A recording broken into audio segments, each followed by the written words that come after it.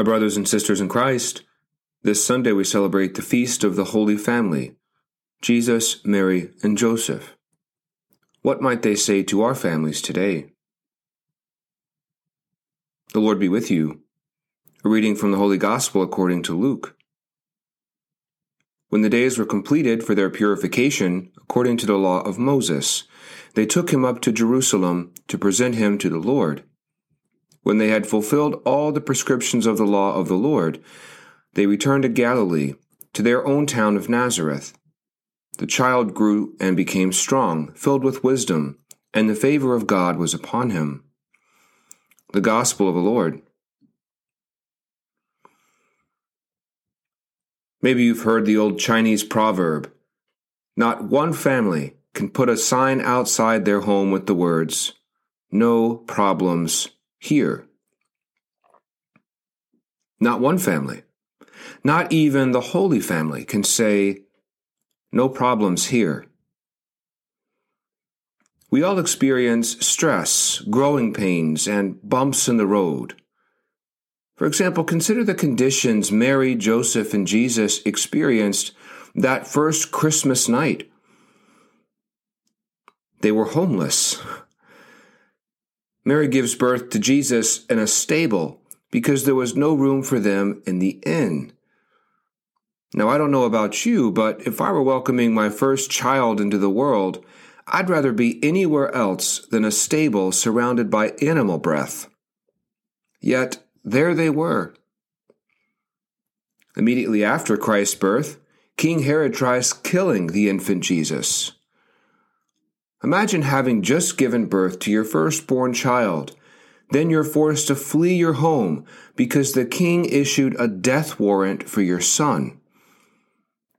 Nobody dreams of being a refugee, but Mary and Joseph had no choice.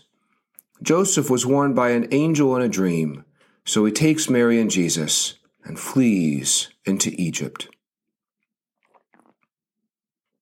12 years later, Jesus gets separated from Mary and Joseph in the temple. When they find him, the Gospels tell us Mary and Joseph were not very happy. In fact, they were exasperated. This leads to the first recorded words from Mary to Jesus in the Gospels. "Son, why?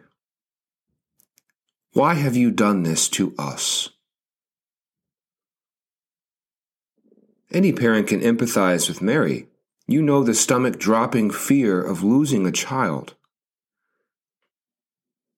After being homeless, refugees, and losing Jesus in the temple, not one family, not even the Holy Family, can say, "No problems here."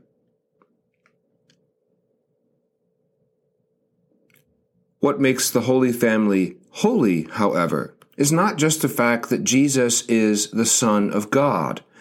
We can never compare with that. What makes the Holy Family holy and relatable to us is the fact that they endured every trial together. The Gospels never describe Mary and Joseph in conflict. They don't yell at each other, call each other names, play passive-aggressive, or force Jesus to take sides, deciding which parent is right. Jesus, Mary, and Joseph endure everything together as one family, as a team. Herein lies a message for us. There's a world of difference between being stressed and being divided. Every family is stressed from time to time. That's life. But we don't have to be divided against one another. Division is a choice. So what threatens to divide my family? Or what issue needs to be addressed?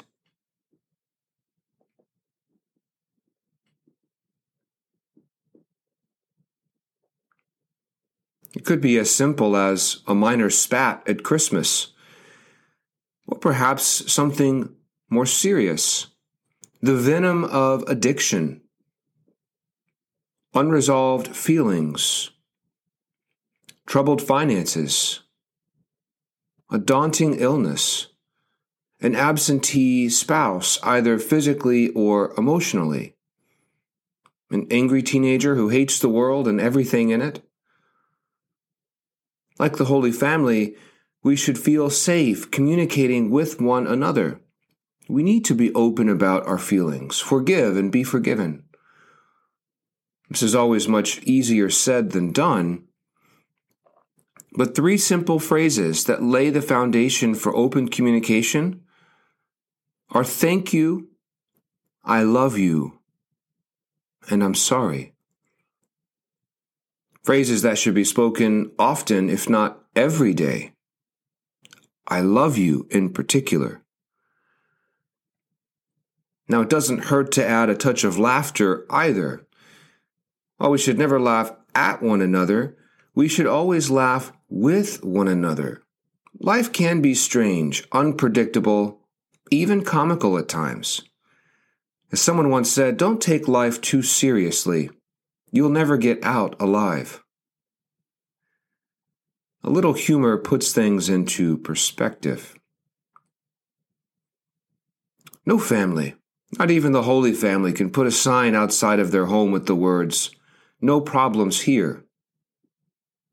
Every family deserves the chance to stay together. It's hard work, but the Holy Family reminds us it's possible and rewarding. Jesus, Mary, and Joseph, pray for us.